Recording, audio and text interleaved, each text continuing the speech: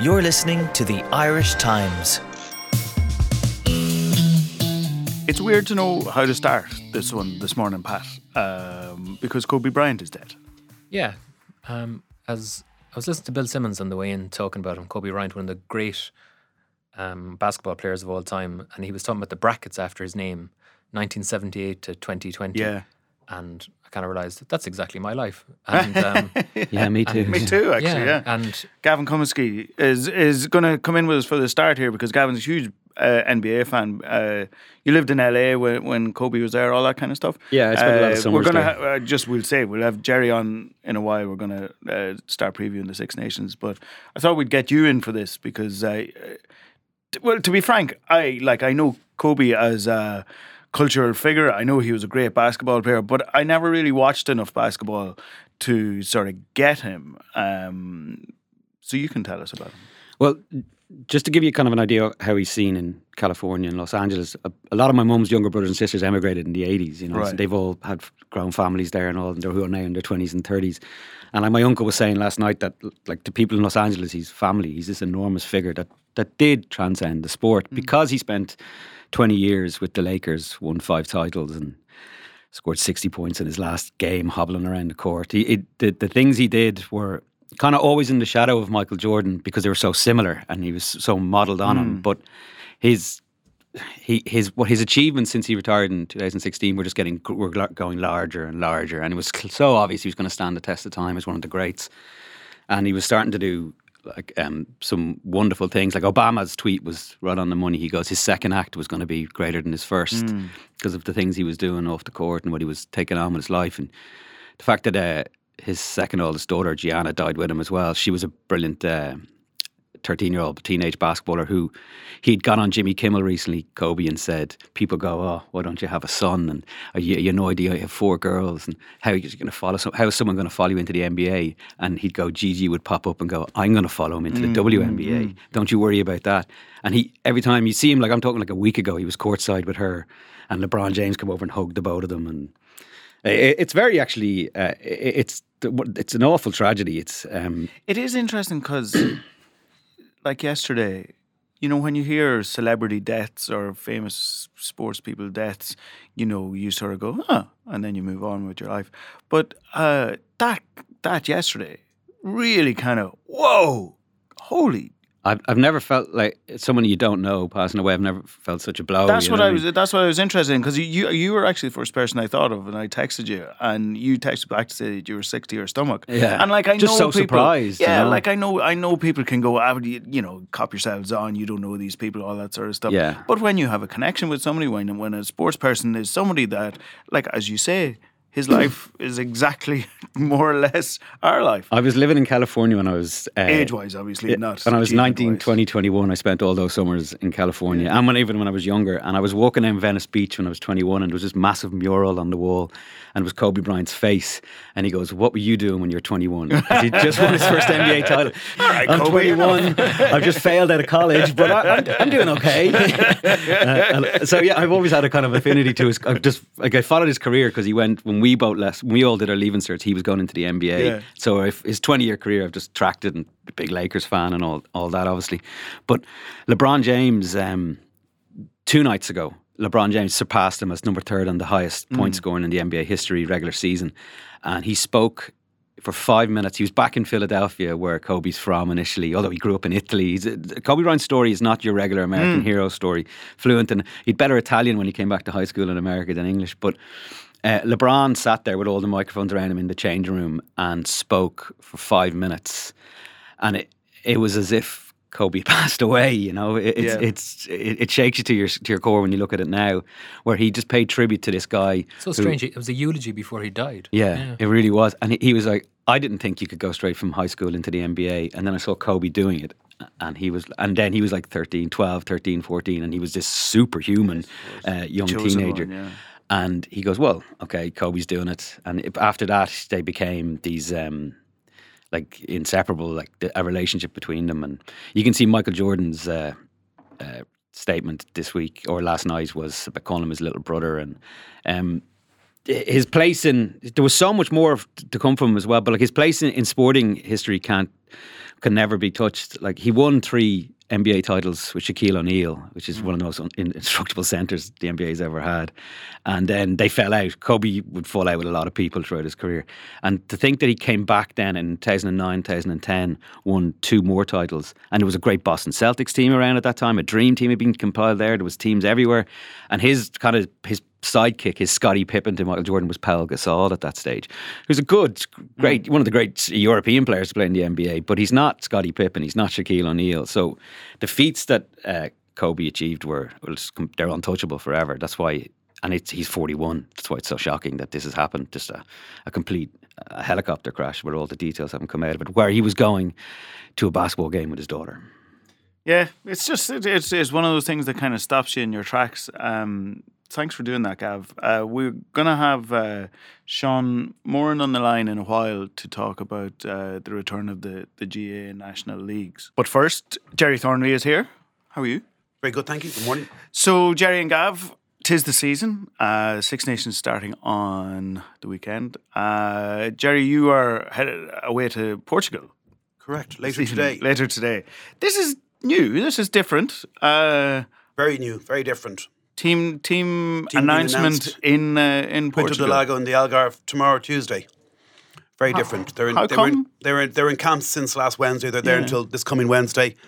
And under the new regime, they decided they're going to make team announcements on Tuesdays, which is quite as opposed to Thursdays. Yeah. And we know how much it used to agitate Joe Schmidt when some of us would reveal the team and maybe get it right on the Thursday morning. Clearly, it doesn't bother Andy Farrell that it's out there on a Tuesday. So it became a long-running game. So now it'll be annoying them that you'll have it on a Monday. Well, don't know if any of us are really going to have it. It's more difficult to get it this early in the week. Yeah. So I don't know. There'll be quite the foot rush to name the team in advance. More speculation this time, I think. Are we to read an awful lot into this, into the just the difference, even just the difference in preparation? Yes, I think so. Yeah, I think so. It is very much Andy Farrell putting his stamp on things. He will have thought about what he was going to do for a long time. Word was that the teams were going to be announced on Tuesdays before he took over. So I think this is very much him putting his own mark on things that, like I said, it doesn't bother him the team's out on Tuesday. I think might signify a little bit more of a relaxed regime in that sense. It's kind of a chest out as well, Jerry. This is like Gatland used to do it. This is my best team. Come beat us. Gatti often announced it on a Monday morning to surprise people. It didn't bother him at all. It was out all week. What will be interesting, Gav, about the team selection is the fact that we've never had a team selected by Farrell before, so it is kind of the new broom. Do we expect there to be many changes? Will he put his stamp on the team from the start? There has to be certain definite changes. Everyone's expecting Caelan Doris to come into the team. Well, a lot of people are expecting Caelan Doris to come into the team as number 8 based on his excellent form for Leinster this season. But the problem is, what do you do? It's Josh van der Flyer's not getting dropped, so what do you do? Get rid of CJ Stander or Peter O'Mahony? But whoever misses that goes to the bench. That's how it looks if that happens, which is again a big call. And then if you go, it looks like Roland Kelleher's back full training, so he comes in as a first cap at hooker. So that's two first caps, which are looking like they're going to happen. Roland Kelleher, though, hasn't played for a couple of months. Hasn't played since December the 7th. He hasn't. So that's why Rob Herring has a chance. Dave Heffernan from Connacht is in there as well, which I thought was an interesting selection. So Rob Herring has a chance in the sense that Kelleher has had a broken or a bone damage in his hand. So, but athleticism-wise, talent-wise, from what we've seen and what we heard was coming and what we've seen in the first few months of the season, Kelleher should be getting his chance, if not in this game, from the start, at some stage throughout the Six Nations. Like he is a quality player. And then there's fullback. Again, Larmour has been injured, which is so unfortunate because he was looking like he was ready to go, and 15 jersey was going to be his for a long period of time. But Will Allison's form has been excellent. So they're the 3 kind of major decisions, I suppose. Scrum half? Yeah, of course. Scrum half. Well, scrum half. Everyone. It seems like a straight shoot. But it is a decision. It's not. It's a big decision, but I feel a decision between Cooney and Murray. Just to be, yeah. Like no, and Luke McGrath will not. They won't not consider Luke McGrath obviously as well because he's been an integral part of the squad for a while. Like we talked about this before, on form alone, John Cooney deserves to be there. He's done some special things with like match-winning tries, goal kicking, everything, and he's been running the show for Ulster. He's been one of the form players in Europe.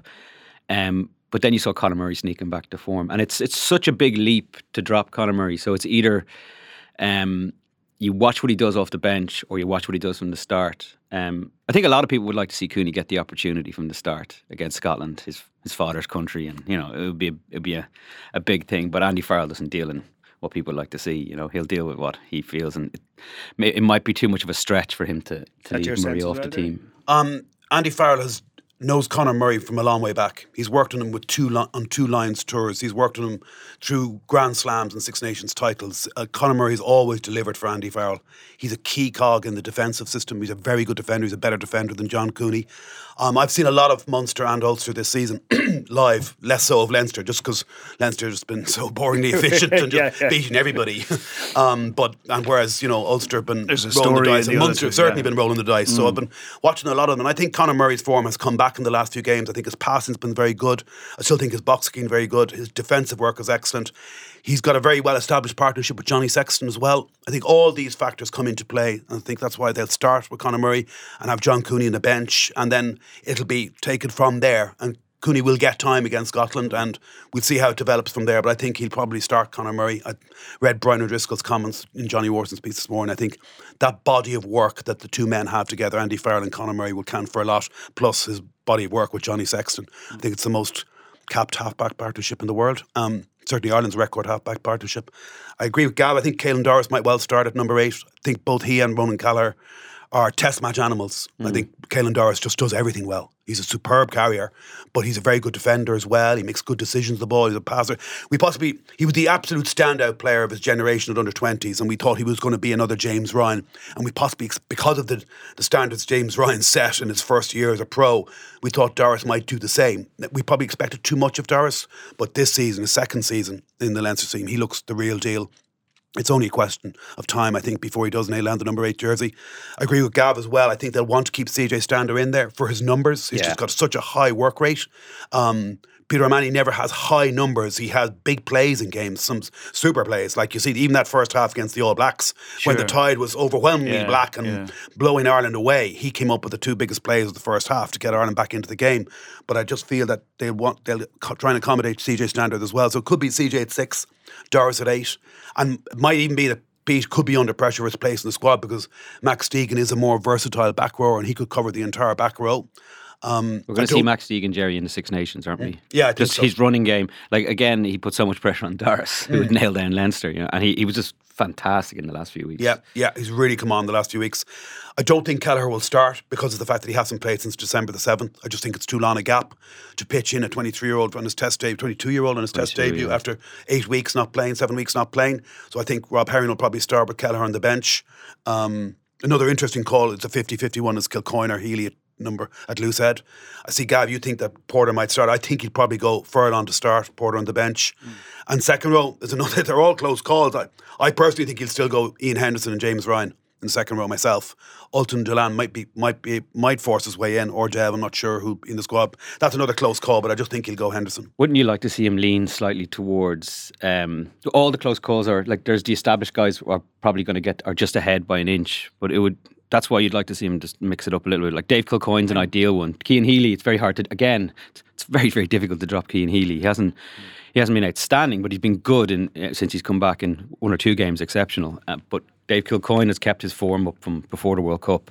Do either you get any sense that because it's his first game, because it's new broom, all that sort of thing, that he might veer on a close call, might veer with a new player? He might go with Kilcoyne over Healy, almost as much as a statement. If there's very little between them, would he just be making the statement that this is my team now? No, I think what he'll do is he'll definitely see that as a mark of his team in it. But I think when it comes to those close calls, he'll go with form, and he's been clear about that. Like that's how Max Deegan got back in. That's how the team he initially named changed within 2 weeks for the team he named for the group, the large panel. He mixed it up because players played well in that gap, because he told them over Christmas, if you play well, I'll pick you. So he's said that to them and he's proving it. So he needs to back that up one more time when it comes to team selection. But that's the thing, he's been part of a backroom staff that hasn't picked on form for the last year. Yeah, but they are the same backroom team. Obviously, John Fogarty and Mike Catt have come in, but the main decision maker wasn't Andy Farrell. And everyone knows the main decision maker was Joe Schmidt. But like Mark is saying, to differentiate himself, would he absolutely double down if there's an inch between guys? I think they'll differentiate themselves from the way they play. Like, obviously, you can't go completely away from structures that are embedded in people's brains. But I think they have. I think they will. There'll be a real desire to play slightly differently, and that's how they'll do it. But the team will be different, you know. The ultimate one for if he's going to send out a message, which I don't think he'd be frankly too bothered about, really. You know, what message he's sending to the public, certainly not at all, or to the media or any pundits or whatever else, maybe to the squad. Certainly picking John Cooney would send out a hell of a message that this is a new broom. That's kind of what I was getting at. Yeah, but I still think he'll go for Conor Murray because, like, although John Cooney has come up with some sensational plays and is scoring tries, and it'd be great to see Conor Murray adding more of it. I think Conor is starting to run a bit more with the ball now in the latter few games, which is good to see. But for all the other reasons I outlined, I still think he'll go Conor Murray. And John Cooney's goal kicking, while it's great that he's the top point scorer in the Pro 12 and top or Pro 14 and top point scorer in the Heineken Champions Cup, he's not going to be goal kicking for Ireland because he's not getting that ball off Johnny Sexton. And he does. Sure. He gets turned over in that time when he goes on his little breaks, Yeah, which can be spectacular. But at the same time, imagine what it would do for the Irish squad if Murray came off the bench for 20 minutes. And what do you like? You know, he's just going to come on and go tempo, and he's going to look to do something. I'd love to see Conor Murray put under that kind of pressure because I know what he'll do. I know exactly what he'll do. He'll go, okay, I have to go back up to the world class level. I'd say he's feeling the heat as it is. I'd say he's yeah. feeling the pressure. Like unless he migrates to Mars after every game, he doesn't read anything on social media, the paper. I think he's got a fair idea that he's under pressure. He's so cool though, isn't he? Yeah, so it'd be great yeah. to put him under real heat, like proper, like really make him mad and see what he does. You know. The other one is midfield. Like it's bizarre that in all the time Joe Schmidt was head coach, he never, ever, ever had Bundy Aki, Robbie Henshaw and Gary Ringrose all fit together. He never had a choice to make. Once only against England in the opening Six Nations game last year when he went with Henshaw at full back. Yeah. So we never really knew what the first choice was, which the first choice midfield partnership was. So that's a really big call. Obviously, Gary Ringrose starts at 13 because he's just tearing it up. He's been sensational this season. So it's a question of whether you go Robbie Henshaw or Bundy Aki at 12. I don't think Robbie Henshaw's form has been brilliant this season, like compared to a lot of other Leinster players this season, but I think it's been solid. I think Bundy Aki's been very good for Connacht, but I think he might just go Robbie Henshaw, partly because of the 10, 12, 13 Leinster axis, because Johnny Sexton is so familiar with playing with Robbie Henshaw and Gary Ringrose. It's impossible to call though, because whoever doesn't get it probably doesn't get the squad. No, probably doesn't get the squad. Henshaw might get the squad from the bench, but might. Yeah, but it's a big call to drop. They've never dropped Bundy Aki. No. Come here, let's broaden this out. Last one, back three. I think he might start Will Addison at full back. Even if Larmer's fit. Yeah, Larmer in the wing. Well, here let's Stockdale on the left wing. Let's broaden this out a bit. The state of the Six Nations. Have we 4 potential winners? Yep. This year. Yep. If you for the first time in a while. Yeah, probably for the first time. If you look at the Six Nations over the last decade, the last 9 years, Ireland have won 3 titles, England have won 3 titles, and Wales have won 3 titles. France have managed a top half finish once in the last decade, and that was when they finished third. Yeah. In Guinova's first year. They just haven't counted. Yeah. There was even a wooden spoon in there one year. There was, Fourth, fifth, and sixth for a decade. Now, they're really interesting. They're very, very dull, the French. They're always fascinating. And they've got a new head coach, Fabien Galtier, possibly their first really good coach of the professional era. If they'd chosen Novi a bit sooner, he might have fallen into that category, but they probably chose him too late. So Galtier, Sean Edwards there, the defensive coach. Yeah, wait for their defence. Yeah, it's going to be very interesting. I mean, their first game on Sunday is a must-watch, and it's probably going to define their Six Nations. They're at home to England. If they win that, they're contenders. If they don't win that, they're probably not contenders. They're going to be fascinating to watch. The only problem I have with the French is they've got, in the 28-man squad they've announced last week, they have 7 uncapped players, and they only have 14 of their World Cup squad. It's just the same old France, just no continuity. And you just wonder, England will probably have the most seamless continuity from the World Cup, and they did make the World Cup final. They are the form team in the Six Nations coming out of the World Cup. Their performance against the All Blacks, if reproduced anything like that throughout the Six Nations, will probably see them win a Grand Slam. The doubts about them are what the whole Sarri saga is going to do to the camp. It has to be destabilising, you would have thought, unless Eddie Jones can use it to unify a squad in some way, but you'd have to think that's destabilising. And they don't have Billy Vunipola. Like, they won a Grand Slam with Billy at 8. They didn't win a Grand Slam when they got beaten by Ireland when they were going for another Grand Slam because they had no Billy Vunipola. He's just crucial to them. He played every game at the World Cup. He's their primary ball carrier. He's a brilliant interceptor. He's offloading game. He's just they've no real natural replacement for him as a number 8. Galtier does have a plan, though. They are going. The average age of the team is 23. They're going with the bulk of the 2 squads that won the last 2 under-20 World Cups. And Sean Edwards is just a massive appointment. When his first season as Welsh defensive coach, they conceded 2 tries. So if he's got a hold of them enough in Marcoussis over the winter, he will fix this. Like, the problem with Welsh is they haven't been coached. With the French is they haven't been coached properly. And now they've Galtier. How much can he reasonably have done with them though? At this That's what I'm saying. He got a hold of. He managed to tighten up the Welsh. He keeps it quite simple. But, what he does. but that's a different culture. Like the French clubs, aren't, unless things have changed. They're not sending their players out to go and access has been improved. Schooled by Sean Edwards. Didn't they actually give them last weekend off for the first time in? No, that's been going on for the last few years. Oh, has it? Yeah, they've had a new deal in place for the last few years. They just haven't made the most of it. Yeah, Laporte wants to have this whole thing running really smoothly when 2023 comes along. That's why Galtier has the keys to the kingdom, and that's why they brought in Sean Edwards as an early first appointment, who could have gone back home to Wigan and taken the head coaching job there, but preferred the control he was given in France. He said in an interview last weekend, which is a pretty big statement. Now, Wigan were gone off and signing players without him knowing, so he pulled out of it. But I think France are, it's so risky to say this, isn't it? But I think France are going to be really good this season. If not this year, next year. They are going to get it together. The talent is real below the surface. Ntamack, Ramos, they've all been around a bit, I'd back them to win the World Cup now, but I wouldn't be backing them to win the Six Nations. It's going to take time. Cup. That's a long time to wait on an but they're at home. They're home side. You know what the French are like at home. We've seen it in other tournaments. They blew it the last time they were in 2007. But I think Galtier, like we've said, is a proper coach, and they've had this wave of talent coming through. It's going to be really fascinating to see who they play at halfback. People might remember Mathieu Jalabert. He made his debut against Ireland when he was 19 years of age 2 years ago.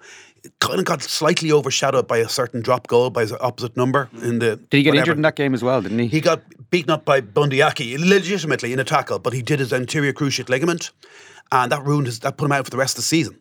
And then he came back in pre-season last year and did it again in a pre-season game.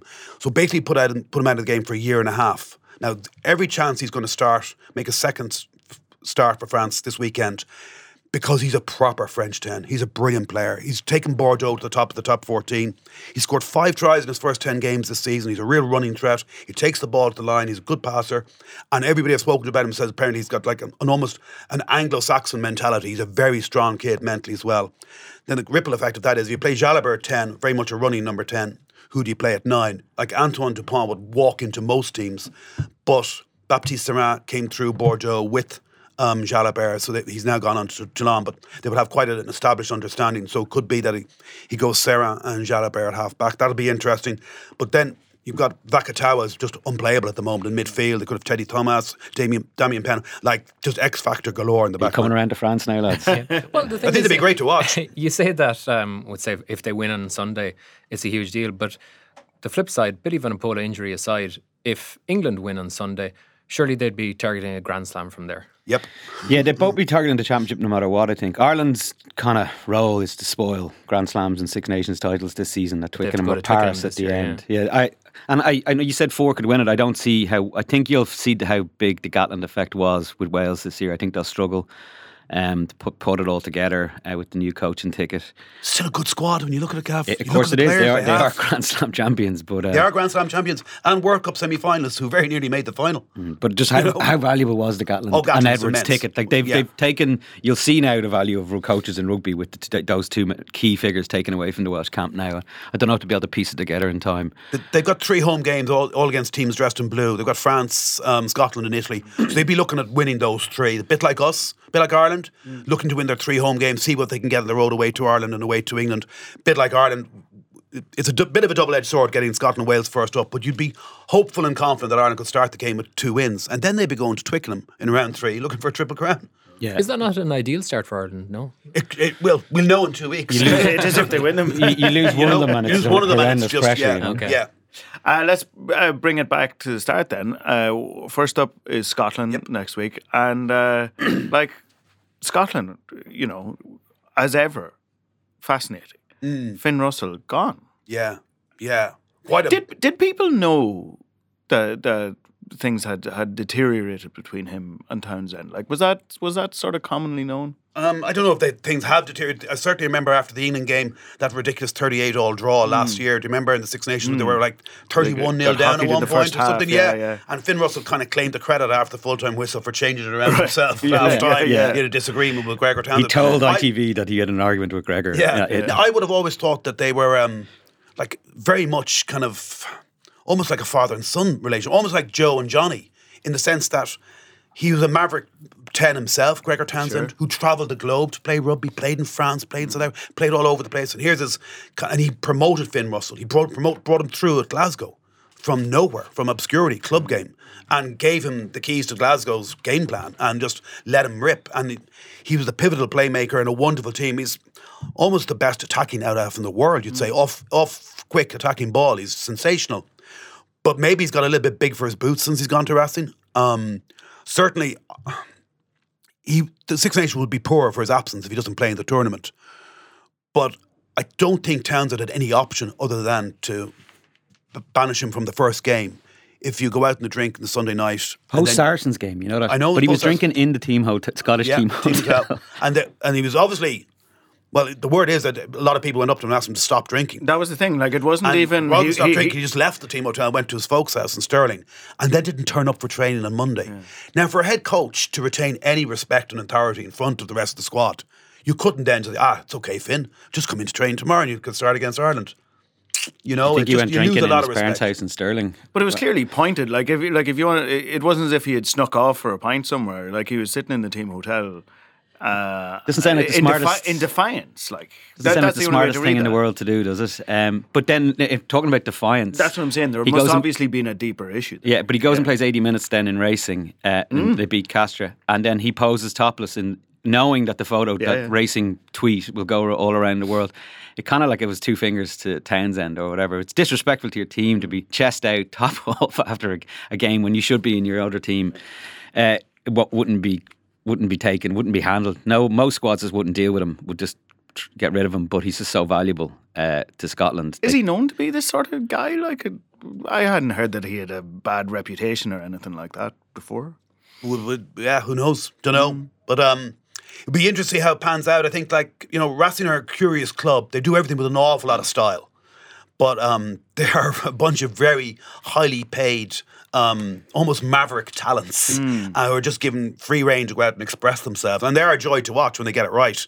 Yeah, it's a shame he's gone. Because I love watching him play, but I'd be wary enough of the Scots because Adam Hastings. Going to say, what does Adam it leave Hastings there? is a good player at number 10. He is a very good player. He's the best deputy you could have for Finn Russell, really, and he's been in the system now for a while.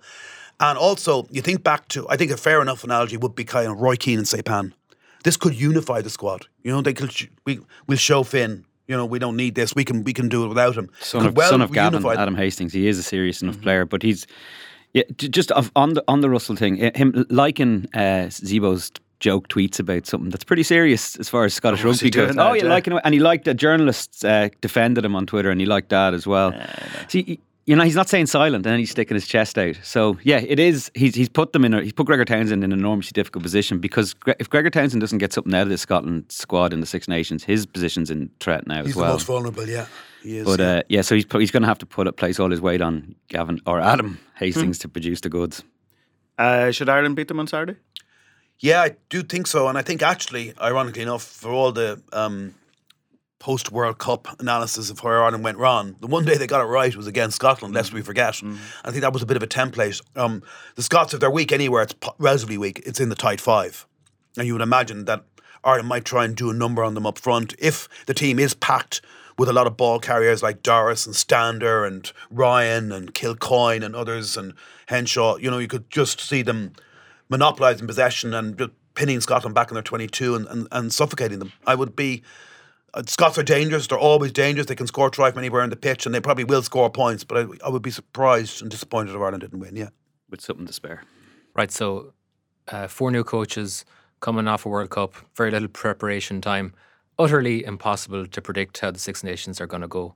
So, how's it going to go, lads? Name your winner and name Ireland's position in the final table. Okay, if the winner of France-England will win the championship.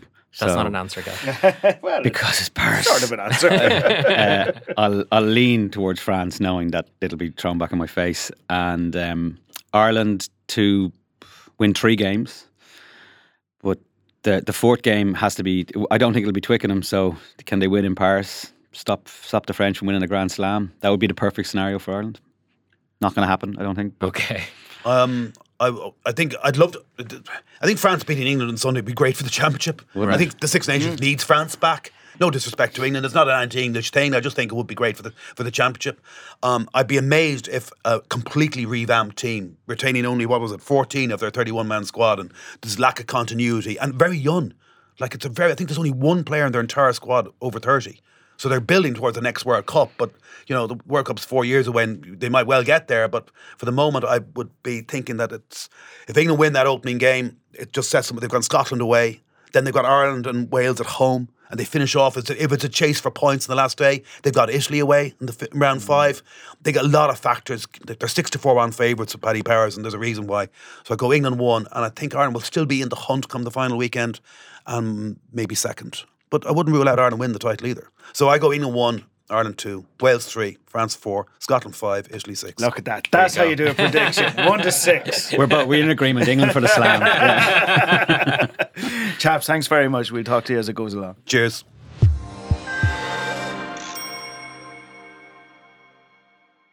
It's the last week in January, so obviously that means the GA. Yeah, exactly. Yeah. I was lovely and cold in Crook Park on Saturday night. Sean Moran is on the line. I presume you were nice and chilled down in Waterford yesterday, were you? Yes, I was in the new Walsh Park press box, which has been, new. I mean, what they've done is they've kind of sectioned off the old one into cubicles. Oh, right. Wasn't the roomiest place to begin with, as I recall? No, it wasn't. It's somewhat improved, although there was a shortage of chairs before the start. We had a kind of a crisis where Philip Lanigan from the Mail had to send out an SOS for a chair. His chair having been removed when he went downstairs for a cup of tea before the match. So anyway, but it was all grand. We were all seated and ready for it when it threw in. The glory of covering GEA. Yeah. Mal, you were putting up with the cold on Saturday night in Croke Park, which it's fair to say might have, the first big game of the year, might have given us a taste of the year ahead that we're likely to see. Well, put it this way, you'd hope that Kerry and Dublin meet quite a bit over the year. It's probable that the next time you could see them is in an All-Ireland final, although I'm not sure how the Super 8 groups work out this year. A Super 8 game between them would be good crack too. It's really enjoyable stuff. Like they play the game the way the game should be played. Like the skills that all the players more or less have access to sort of outstrip comfortably what you can see in the rest of the country, even though there were plenty of decent games over the weekend, and plenty of close games. But, their simple ability to shoot. Like you watch Brian Fenton always do the same thing when he shoots. He settles himself. He doesn't rush his shot. He looks so perfectly balanced and elegant and poised when he does it, and that radiates out around him. I think there were only 4 or 5 wides apiece the other night. The odd one dropped short, but like there was Paul Mannion had a wild one, Clifford had a wildish one early in the first half, but the shots that should be scored were scored. The both teams as well. There's very few pot shots. There's very few players chancing their arm from stupid angles or distances. They are the top attacking sides in the country, and they don't like each other particularly, and it's good crack for that. There's plenty of needle in it too. They don't like losing to each other. Kerry really don't like losing to Dublin. They're not beaten before they go out, and it was great crack. Anybody looking for or hoping indeed for a drop in standards from the team now that Dessie Farrell was in charge did not see it, did they? Not really. I mean, Dublin went 5-1 up at the start. Then Clifford scored brilliant David Clifford goal, and it was nip and tuck from there to the end. I thought Kerry were the better team in the second half, actually. Dublin, Eric Lowndes had a black card just before half time, and was missing for the first 7 minutes of the second half, and Paul Murphy was the spare man and scored 2 points. And from there onwards, I thought Kerry were the better side up until 5 minutes to go. And then with 5 minutes to go, Dublin kind of flicked a switch and went into beast mode, with James McCarthy bombing on with Kieran Kilkenny, who I was kind of surprised he got man of the match. Now, he was the best player on the pitch for the last 10, 15 minutes, like from the 65th minute to the 80th, as it turned out. Like, he sort of took over the game a bit. But they were Dublin in full cry for that sort of 10, 15 minutes, and probably did enough to win the game. But they also did something that I found myself thinking you couldn't do if you were a lesser team who generally played in a lesser stadium. They essentially played a shot clock for the last few minutes, where they wound down the clock until they got the Kieran Kilkenny and he earned that free, which you thought was going to win it now until it ended. Well, that's what I mean. Like that, it's funny. I wrote a column today about what Dessie Farrell's influence over them is going to be. It's clearly, obviously, too early to say anything about that. But what was clear from that way they ran down the clock, keeping possession, all that sort of stuff. Like that's muscle memory. That's the Dublin we've known from the last J.O.'s Dublin. That's Jim Gavin's Dublin. That's how they attack. Brian Fenton puts his hand in the air and everybody knows, right, we're keeping this ball for the next 2 minutes until we decree that it's time to take our shot. And that's what that's who they are. It will be interesting to see, does that change? What Farrell's influence over them will be over the coming year. But that's 2019 Dublin, 2018 and 2019 Dublin. They do that all the time. What do you think, Sean? 6 in a row in the bag already? Well, I suppose it's hard to come to hard and fast conclusions on one match when the new manager had so little access to the players in the run-in. But they were what they normally are, even when they come back from holidays. And last year they lost to Monaghan in the opening day. They were nearly beaten on Saturday. An interesting stat is that they haven't beaten Kerry now in 3 league meetings. But they did, as Malachy said, seem to sort of just go into their routines when it was required. And there's something about the mid 60th minutes for Kerry. It's when they lost the lead back in 2011, and they were leading at that moment in the drawn All-Ireland final last September, and they had a good lead on Saturday. But I think it probably is. I'd say Dessie Farrell is probably somewhat the happier of the managers, because I would have had this pegged as an opportunity for Kerry to inflict a bit of pain on Dublin and take the win. I suppose the draw doesn't really kind of kill anyone one way or the other, but it was an opportunity, I think, for Kerry to get a kind of an affirming victory at the start of the season, and they were probably closer to full strength than Dublin. But it was a great spectacle and a good match, a good crowd as well. So it's a great way of getting the league underway. But we'll wait in the weeks ahead to get better indications, I suppose, of what Dessie Farrell wants to do with the team, because it was very much, Malachy made the point. He said that was 2018, 2019 Dublin, just going for that killer score at the end with the clock wound down, and it just about didn't come off for them. But I'd say they're very happy that they got something out of the match, and they can now go ahead into the league as it unfolds. We're in a funny situation, Malachy, in the league this year, that while obviously the Division 1 teams have the highest quality, arguably the most interest would be centred on Division 2 and 3, because it's going to influence how we break down into the Tier 2 or the 2-tiered championship this summer. Well, it's because it's the first year in which the oldest cliche in the book doesn't stand. You know, we say the league is the league. It's actually, it's more Preliminary championship or something. Yeah. There is, because it is for the first time ever linked to it, and it's because like Division 1, God, you couldn't ask for anything more from it. From over the weekend, 2 draws, a 1-point win, and a 5-point win. Like that's, and teams really, really going all out for it. But yeah, you're right. Like 2 and 3 are where there are major consequences. And you look at a team like you look at Cork. Cork were losing to Offaly at half time on the weekend, or they were certainly down a fair bit early. And Cork are obviously too good for Division 3. But now they came back and they won.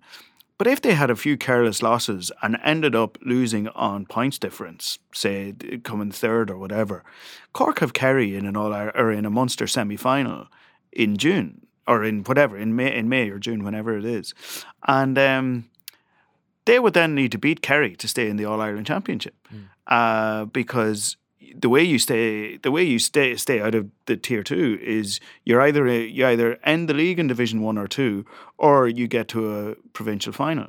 Now, most other years Cork have a straight enough run to a provincial final, but this year they have to beat Kerry, so they have to get out of Division 3. So it adds that frisson. Like ordinarily, who gives a rat's ass about whether Cork get out of Division 3 or not.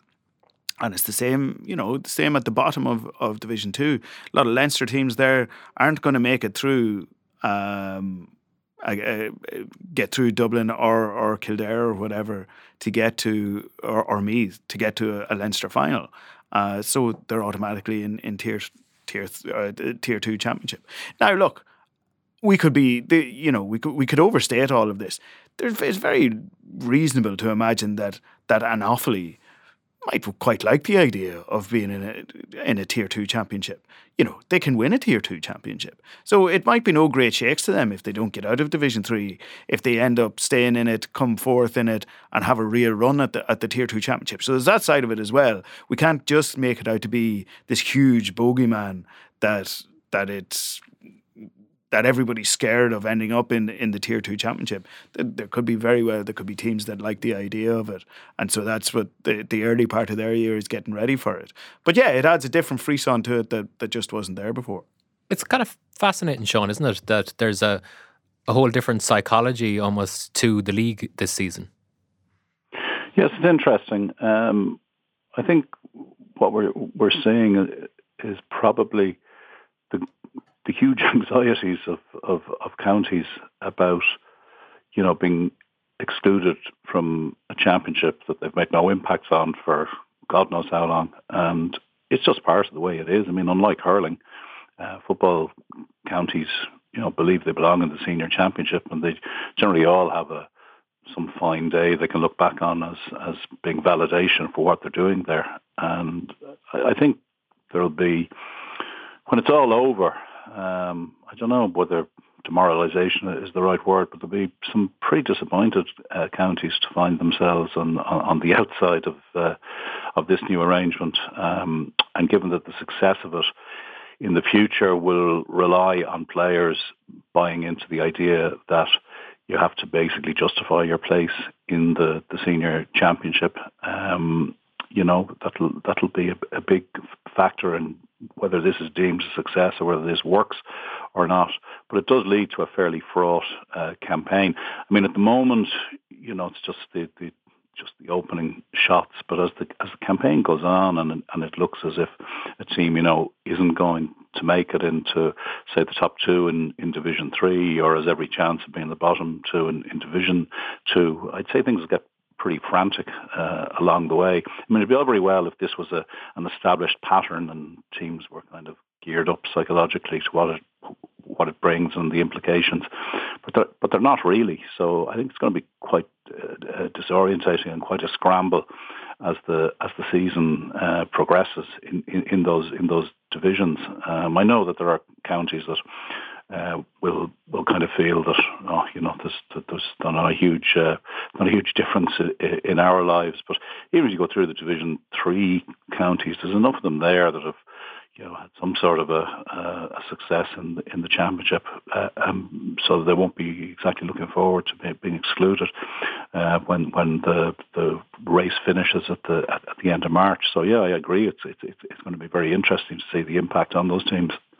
The hurling, of course, is a different kettle of fish. You'd imagine there's going to be an awful lot more shadow boxing in there with teams that'll have the freedom to experiment. One team, though, that was genuinely coming into the league looking to have a good league would be Waterford. Liam Cahill taking over at the helm there and kind of looking to change a lot of things, as it were. They've gone a long way away from, say, the sweeper system that was there under Derek McGrath, and they very much so started with a sort of man-to-man system against Cork on Sunday. You were at this game, and when they conceded those 2 goals in the first 3 minutes, you, along with, I'd say, every Waterford person, must have been cringing inside and wondering what was going to happen from there. Yeah, Armageddon. Like second and third minute opened up like a can, and 2 goals, the first scores of the match. I was there in 2011 when Tip put 7 past them in the Munster final down in Cork. I mean, there is a sharp intake of breath, all right, when it looks like a match might go just completely to one extreme. Therefore, all the more impressive because they had an inexperienced defence out there, and they looked really at 6s and 7s. I mean, Cork were deliberately dropping certainly their half forwards back to try and pull the defence out, create a bit of space in behind. But there was a lot of bungling involved in both goals, which wasn't just down to the tactical acuity of the Cork forwards. So, Liam Cahill was very pleased afterwards. The caveat I would enter is that, Waterford was quite a good league last year, and they got to the final and lost to Limerick.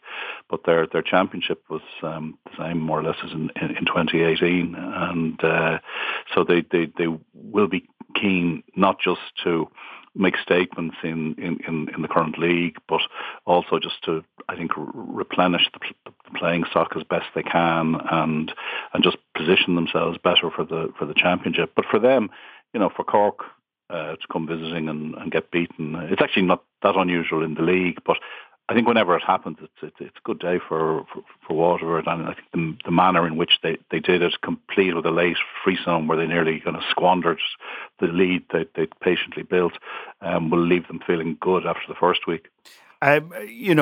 In as much as this league is going to matter, I think it is worth pointing out how crap a league team Cork have been over the past 4 or 5 seasons. I actually counted it up when I was doing some league previews last week.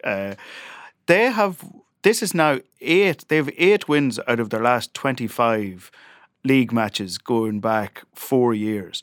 The only other team, the nearest to that in the main 9 is Dublin have 11 in that period, and everybody else has at least 15 or 16 in those 4 seasons. Cork, for whatever reason, they just turn out to be an abominable league team year after year after year. It's true. We were talking about it before the match yesterday. Cork haven't won the league since 1998. It's a very long time for a frontline hurling county. Now, there's always, reasons why a particular league didn't suit them and all the rest. But it's a fairly lengthy string of failure in the second competition. And when you consider that the teams that have challenged for All Ireland have won leagues along the way. And I suppose it's worth saying as well that it's not like Cork have been amassing All Irelands in the meantime either. It hasn't been a great time for them. They're actually, they're equaling their longest runs with a championship success, and there's been every sign of it during their league campaigns. Anyway, Sean, thanks a million for that. Thank you to Gav and Jerry, who were in earlier talking the rugby. Thank you to you, Pat. Thanks, Bob. Thank you to Declan and Suzanne, who were behind the desk, and we will chat to everybody next week. Take it easy, folks.